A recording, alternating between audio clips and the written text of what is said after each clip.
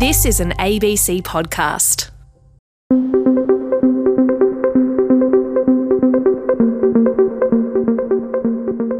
I doubt I'd be here if it weren't for social media, to be honest with you, because there is a fake media out there. I get treated very unfairly by the media, and I have a tremendous platform. I think I have 125 million people between Twitter and Instagram and all of them, and Facebook. I have a tremendous platform. So when somebody says something about me, I'm able to go bing, bing, bing, and I take care of it. The other way, I'd never be able to get the word out. He's a big user of social media. The best ever, apparently. But he's certainly not the only one. Online platforms are playing an increasing role in the growth of populist politics. I'm Benjamin Moffat. I'm a political scientist at the Australian Catholic University in Melbourne and one of RN's top 5 humanities and social science resident academics for 2018. Today on Future Tense, we'll explore the relationship between social media and populist politics. What strategies are proving effective? What can we learn from the populists in Europe and elsewhere? And what does it all mean for the future of mainstream politics? Let's start in Spain with the leftist party known as Podemos.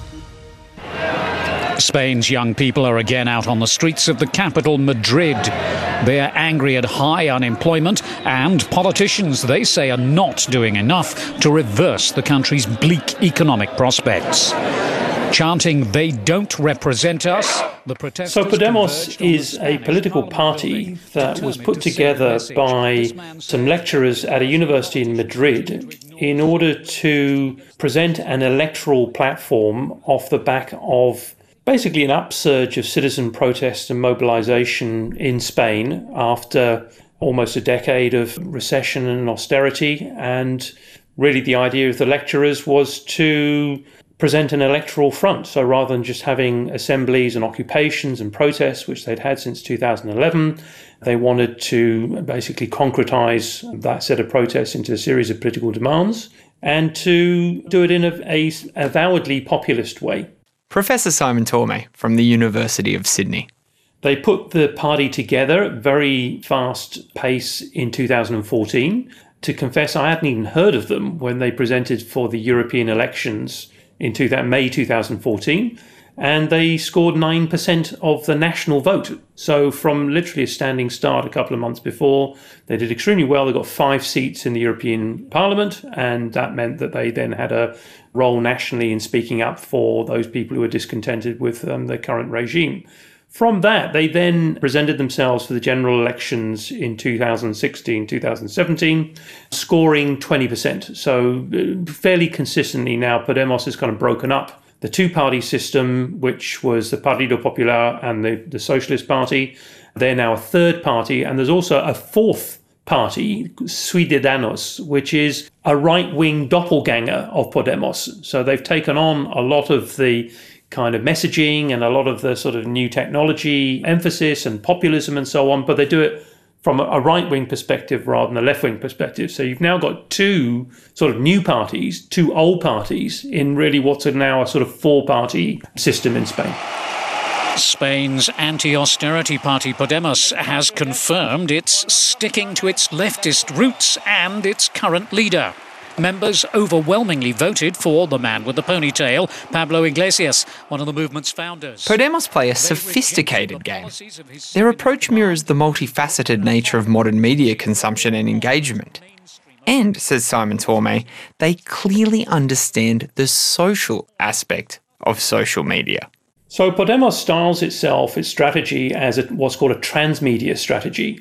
So they're interested in using every single channel and every media strategy in order to reach the furthest extent of the Spanish electorate. So what they know is that, of course, about a quarter of the Spanish population actually took part in the 15th of May protests. So that leaves 3/4 who didn't. So in order not to get bogged down in just talking to a narrower constituency, their first act was actually to propose a television program to a national broadcaster. And they put on this program called La Tuerca, which is the screw. So they have a traditional media strategy, which is to host TV programs and to put forward quite a simple message, actually, using the classic populist device of a single leader, very articulate, very charismatic, and that's Pablo Iglesias. And the other leaders in Podemos were very happy for this kind of traditional media strategy to focus on his character, his personality. One of the controversial things that they did was in the 2014 ballot was put his face on the ballot paper, knowing full well that a lot of people not necessarily au fait with the policies or the program, but they know what he's like because he's on TV a lot, because they've got this TV program. So that was the kind of, if you like, the vertical dimension of their transmedia strategy. But of course, they've come out of a broad-based activist initiative, the Indignados, and they wanted to harness that. And so one of the things they were very keen on doing was making sure that they're using social network platforms. They were early adopters of Reddit, for example, as a way of discussing openly what the policies of Podemos should be. And they integrate social media into their strategy via what's called the Cerclos. So they invited activists in every town, every village, every profession to create a Cerclos, which would then be connected to the center, Podemos Center. So in every town, every neighborhood, you've got a Podemos circle where people discuss the issues of the day and they feed back ideas back into the center. So this is the kind of horizontality which is permitted by using a social media strategy. And there are about 400 of these circles, which are still active in Spain.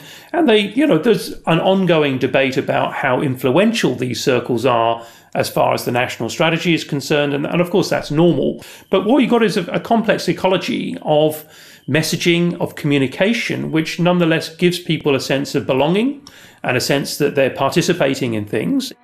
As you know, I wrote a book recently with some people in Spain and John Keane here called The Spanish Political Laboratory. And it's a laboratory of experimentation.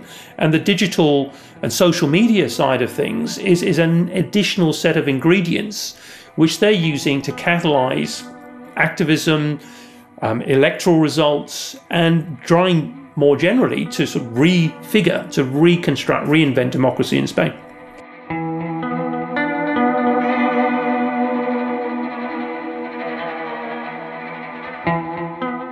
So how influential has the Podemos transmedia strategy proved over the long haul?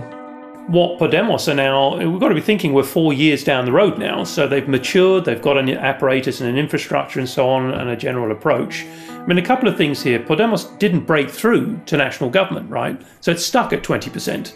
So there are people who say, well, hold on a second, the strategy hasn't been that successful because, yes, they've got representatives, but no, they haven't been able to overhaul the PSOE, the traditional centre-left party. And actually, PSOE is doing quite well now because they've got a young, youthful leader, Sanchez themselves, and he's actually doing pretty well. Second thing is that, of course, when we're thinking about how older kinds of social democratic or left parties renew themselves, that they've been taking on board what Podemos has been doing. I mean, I think the classic case is Momentum in the British Labour Party. So what you do is you within your intra-party form of mobilisation, you give a space to those people who want to have a much more activist, much more horizontal feel. And Momentum's got that. If you're part of Momentum, you feel that, the world's on fire and you've got all this drama and you've got messaging and there are meetings to go to and there's lots of very lively web pages and Facebook pages and all the rest of it. So you've got to harness that because that's what, a kind of millennial, post-millennial audience wants to have. But you've also got things like Jean-Luc Mélenchon, La France Insoumise. In France, very successful, bottom-up, very charismatic, and from nowhere, he scored 20% in the French presidential election 2017. So I think that Podemos is not causing too much change. It is a symptom of change and how social media and the digitalization of politics is bringing forward a new constituency and is speaking to a generation that quite clearly feels that this kind of mobilization is much more relevant than the old thing of sticking bits of paper through people's letterboxes and doorstepping and all that sort of stuff. But you still need to kind of do that as well. So what I think the takeaway for me from Podemos was very much that political parties are not dead. And also that if older political parties can take on board some of the lessons that Podemos are offering, then of course that offers a renewal of political parties in Europe. So I was one of those people who was quite skeptical when I started my fieldwork, saying I thought, we're getting past the era of the political party. And really, The opposite has taken, actually political parties have now, I would say, the last 4 or 5 years, re-entrenched themselves because of the nature of electoral politics. If you actually want to get some stuff done, if you really want to change things, you do need an electoral presence. You can't just do that through occupations and assemblies and protests and so on. And I think that was the big lesson for me that came out of the Spanish situation in 2011, and that's why Podemos was able to get traction with the relevant group of activists. Mantenete il giornale rivolto nel verso dove c'è la pubblicità. Arriviamo in piazza. Elsewhere in Europe, Italy's Five Star movement has also risen quickly from obscurity. Like Podemos, it takes a savvy approach to technology. Its leader and co-founder is Beppe Grillo. With Trump, exactly the same thing has happened as with my Five Star movement, which was born of the internet. The media were taken aback and asked us where we were before. We gathered millions of people in public squares, and they marvelled. We became the biggest movement in Italy, and journalists and philosophers continue to say that we were benefiting from people's dissatisfaction. We'll get into government, and they'll ask themselves how we did it. Five Star is now the largest party in the Italian parliament. Dr. Francesco Bailo, a postdoctoral research fellow in digital media methods at the University of Sydney. So the Five Star movement is a strange beast. It started out of a blog, actually, that was created in 2005 by a stand-up comedian called Beppe Grillo. And that actually, he had a really strange relationship with technology. During his shows, he used to smash computers online. Then, of course, this dissatisfaction with technology changed, and he started blogging in 2005, and people started replying massively to his blog posts in the commenting section. So what I decided to do in 2005 is to invite commenters at that point to actually meet face-to-face. And they use an online service that is still online, actually still active. It's called meetup.com. It's a US website where people can just go create a group and basically invite people to places. And they did. And this basically created the base for the offline interaction of the movement. So in 2005, they created this, and the movement kept growing. And then, of course, they started participating in elections, first local election, regional elections, and then the big change, a big explosion on a national scale was the participation in the 2013 general election in Italy, when the party basically got around 25% of the national vote. Then after that, they won the mayorship in Rome, for example, and in Turin. And then in 2018, so the following general election, they got 32% of the national vote, and they are now in government with the Northern League. And my point is that basically just using internet resources, so Facebook to communicate, Meetup to organize, and then they also created a platform to actually vote online. So just using the internet allowed the technologies, they basically they were basically able to project themselves at the national level. From our side, we want to give the tools to the citizens. We have an operating system called Russo, to which every Italian citizen can subscribe for free. They can choose their candidate in regional and local elections and check what their local MPs are proposing. Absolutely any citizen can even suggest laws in their own name. This is something never before directly seen in democracy, and neither Tsipras or Podemos have done it. So the platform is quite sophisticated in terms of what you can do. So in their ideal design, citizens will be able to also propose something on the platform. So far as I can understand, they can basically just vote what is being proposed by the movement. This platform, Russo, is really the core of their proposal of reform. So what they would like to launch on a more national scale, and what they intend for political and for citizen participation. What is basically being criticized for is the lack of transparency of this platform. So We don't know exactly how the system works. So it's not an open source system, for example. It is not clear what kind of process a proposal should follow in order to be put out for vote. But also the big issue is that the whole website is managed by a private company. That is the Casaleggio Associati. That is basically a small media company that was created by one of the two founders of the movement. And Davide Casaleggio, so the son of the founder, the late Giancarlo Casaleggio, is the one in charge of the platform that basically is the democratic base of the entire movement. So the party's focus and philosophy is techno-utopian. But how has this internet-centric view of politics influenced the broader political field? Definitely it has changed Italian politics. On a practical level, definitely it has moved the debate online. So the weight that now social media debating plays both on the legacy media, so how they narrate so the vox populi, let's say, is now often what people are saying on Facebook, what people are saying on Twitter. It also changed the attention that the leadership of parties dedicated to social media. So this radically changed after the 2013 election. So before, the media was not really the place where the political leadership was active. Now, with no exception, so the Northern League with Salvini is very active on social media. Basically, they're using social media as a channel, not just to communicate with the base, but also to inform news agency about their plans. I mean, of course, these transitions are not just linked to the movement, but the importance that the movement gave to the online debating basically was, I think, that did change, especially because before the movement demonstrated to be really successful in 2013, these media were not taken seriously by the leadership. It is difficult to tell at the end what is the essence of the 5-Star Movement and whether this essence can actually be implanted into another country or might actually have an effect on another country. I think what is really demonstrated, the 5-Star Movement, but also the 5-Star Movement along with other political projects in different European countries. I'm thinking, for example, of course, about Greece, but I'm also thinking about Spain with Podemos, but I'm also thinking about France with Macron, is that the system is open to contenders.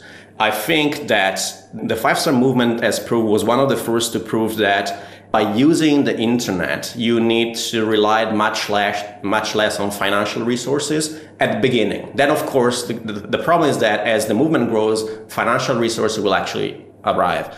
But it's really difficult to break in the first place. So what is demonstrated is that you can leverage the internet to construct a successful movement, to project yourself in the first phase of your political project with no significant financial support.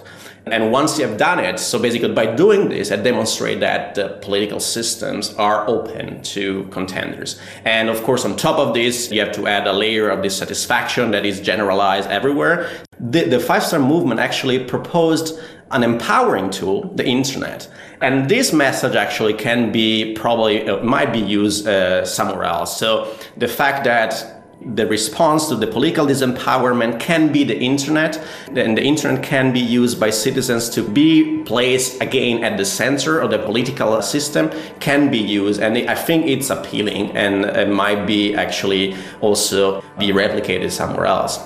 Francesco Bailo from the University of Sydney. You're listening to Future Tense. I'm Dr. Benjamin Moffat. I'm a political scientist at the Australian Catholic University in Melbourne and one of RN's top 5 humanities and social science resident academics for 2018. We're exploring the relationship between social media and populist politics. So social media is being used by left and right to motivate and engage. But what about those who employ it to be intentionally destructive? Let's travel to the Philippines, where in 2016, President Rodrigo Duterte was accused of weaponizing Facebook through the hiring of a troll army. President Rodrigo Duterte admits paying people to defend him on social media. But Duterte says this only happened during the campaign season and not after he was elected. A University of Oxford study claims Duterte's camp paid $200,000 or 10 million pesos for a social media campaign in which volunteers and paid persons or groups used social media accounts to promote him or defend him against critics. Duterte said he has no The Philippines has one of the highest Facebook penetration rates in the world, partly because Facebook itself has subsidised or offered free internet access to many. And Manila has even been called the selfie capital of the world. Dr. Nicole Curato is editor of the Duterte Reader and a senior research fellow at the Centre for Deliberative Democracy and Global Governance at the University of Canberra. The Philippines has a big diasporic community, so 10% of the population work overseas, and we're only talking about people with documents here. So there are migrants with no documents. That's not counted in that 10%. And one of the implications of that is you have a country that is deeply networked globally. So one of the studies, for example, that's often cited now is how parenting is being done through mobile phones or through Skype, right? So you have here a society that's very, very comfortable using digital media, not only to maintain relationships, but also to portray their identities online. But I think the other caveat I want to raise here is somehow the impact of social media in politics can be overstated. There is a survey conducted by Pulse Asia that actually says a very little number of Filipinos actually use Facebook for politics. It's not even more than 50%. It's not even, I think, more than 20%. So we also have to be very cautious in terms of the role of social media in forming information, in terms of shaping political preferences. It's still very much hinged on television and on radio. But if that's true, what about the talk of Duterte's troll army? I think the premise here is the opportunity to use Facebook as part of anybody's political campaign was an opportunity that all political candidates had. And so when the reports came up that Duterte did have a troll army and Facebook trained them, the argument also is, well, all other presidential candidates had access to Facebook for that particular training. And there are many things to say about this. One is, the industry of trolling in the Philippines is not unique to Duterte. So maybe we use the word trolls now because there's some morally reprehensible character to what they do as far as they threaten people who don't agree with Duterte, they threaten journalists, they threaten academics. But this is not particularly new as far as, let's say, corporations, advertising companies hire people to make something trend. So in a way, what Duterte did was to really just build on this very intelligent, creative workforce that the Philippines has, which used to actually support business process outsourcing. And when these industries shut down, you have a lot of skilled young people who are very well versed in online media to actually take on a new job of just being a troll. And so I have colleagues from the University of Massachusetts, Jonathan Ong, and from the University of Leeds, Jason Cabañas. They did an ethnography of trolling. And one of the findings that they have there is that while we tend to demonize trolls for supporting Duterte, what we're missing from the picture are the brokers, these advertising executives who actually make a profit selling this kinds of services to politicians. Is this new? Not necessarily. Companies have access to this. Brands have access to this. So I think we have to understand the bigger political economy argument here, that there is a supply that just responds to a particular demand. Nicole Curato from the University of Canberra. Advertisers and tech companies have come under increasing pressure to ensure that political activity on social media platforms doesn't cross the line. How effective they have been and how committed is questionable. Jason Wilson is a columnist with Guardian Australia and has written extensively about extremism and the far right. Almost all the measures they have taken, they've been dragged kicking and screaming into taking, or have done so under enormous pressure. I think that for a long time they either believed in their own very pro-free speech kind of stances and the sort of ideology they have about connecting people and how we can kind of resolve all the world's problems with this large connected conversation. And it took them a lot to pivot from that to realising that their platforms had an enormous amount of power, that they weren't necessarily in control of them, and that they really needed to step in and exclude or moderate extremist content. And, you know, they've really only done that under pressure from activists, from journalists, from reporting that's been done on the kind of damage and recruiting that's been done on these platforms. There have always been concerns, but roughly from 2014, from the beginning of what was called the Gamergate controversy, to now, it's really taken them that long to take this kind of thing seriously, to really start to address issues about extremism, harassment on their platforms. And I mean, I think we've seen reporting in the New York Times in the last few days as I'm talking to you, where it kind of details Facebook's reluctance, their defensiveness, their preparedness to engage in lobbying and to hire political consultants to sort of smear their critics rather than kind of addressing the underlying problems. One reason for that is that taking responsibility for moderation, taking responsibility for really monitoring who's using their platforms and how, really stands a chance of affecting their bottom line. You know, moderators cost money. They've also operated in this kind of legal no man's land in the United States where they're not classified as a publisher, so they don't have to take responsibility for what goes on their platforms. You know, that's the Communications Decency Act back in the 90s, which has allowed this whole social media model to sort of flourish. They don't want to do anything to endanger that either. And, you know, they're caught politically between the political right in the United States, who see them as censoring conservatives, censoring right-wing points of view, and Democrats and the left, who see them as kind of promoting extremism and allowing, you know, the hacking of elections and what have you. So, you know, they've really struggled to deal with this and struggled to adapt to the knowledge that all of us now have that these platforms are very powerful and they are platforms that extremists use. So is the genie out of the bottle? Have the tech giants become so compromised by the profits they generate that they are not willing to genuinely address issues around populism and extremism? It's very, very hard to say. It would probably require government to step in and to insist on regulating these platforms more closely and having them meet a higher regulatory standard. I don't know that these platforms are going to hold themselves to an adequate regulatory standard when it comes to extremism and election interference and the other problems that have come up. And I'm not sure that governments are really willing to do that either. Again, I'd point to reporting just in recent days about, you know, Facebook's efforts, successful efforts really, to lobby politicians on both sides of the aisle to sort of blunt the impact of the political scandals that were enveloping them. It's difficult to see how that could happen. The only other thing, I suppose, that might make them come to their senses is some sort of large-scale user revolt, which involves people, you know, actually leaving the platform. That may cause them to reevaluate. But it's sort of hard to see that really happening either at this point, although it's a developing story, I suppose, in a developing situation. And certainly none of this helps the brand and the reputation of these platforms, which is something else that they're very sensitive about. So, yeah, it would take a big shift, I think, but big shifts are not impossible. Well, yeah, you did mention that the genie is now out of the bottle, but I think it's always been out of the bottle. So in my own ethnographic work among local communities, some people who don't have access to social media, gossip is always part of political life. False information is always part of political life.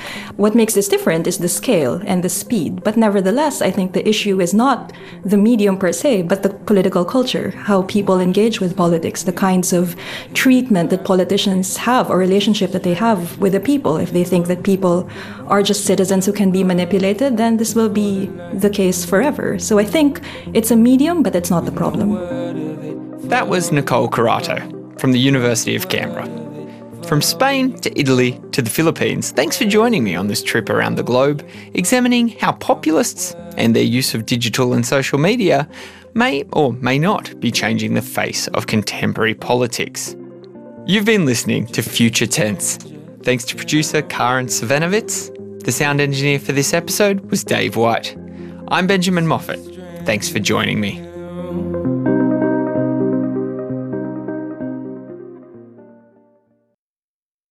You've been listening to an ABC podcast. Discover more great ABC podcasts, live radio, and exclusives on the ABC Listen app.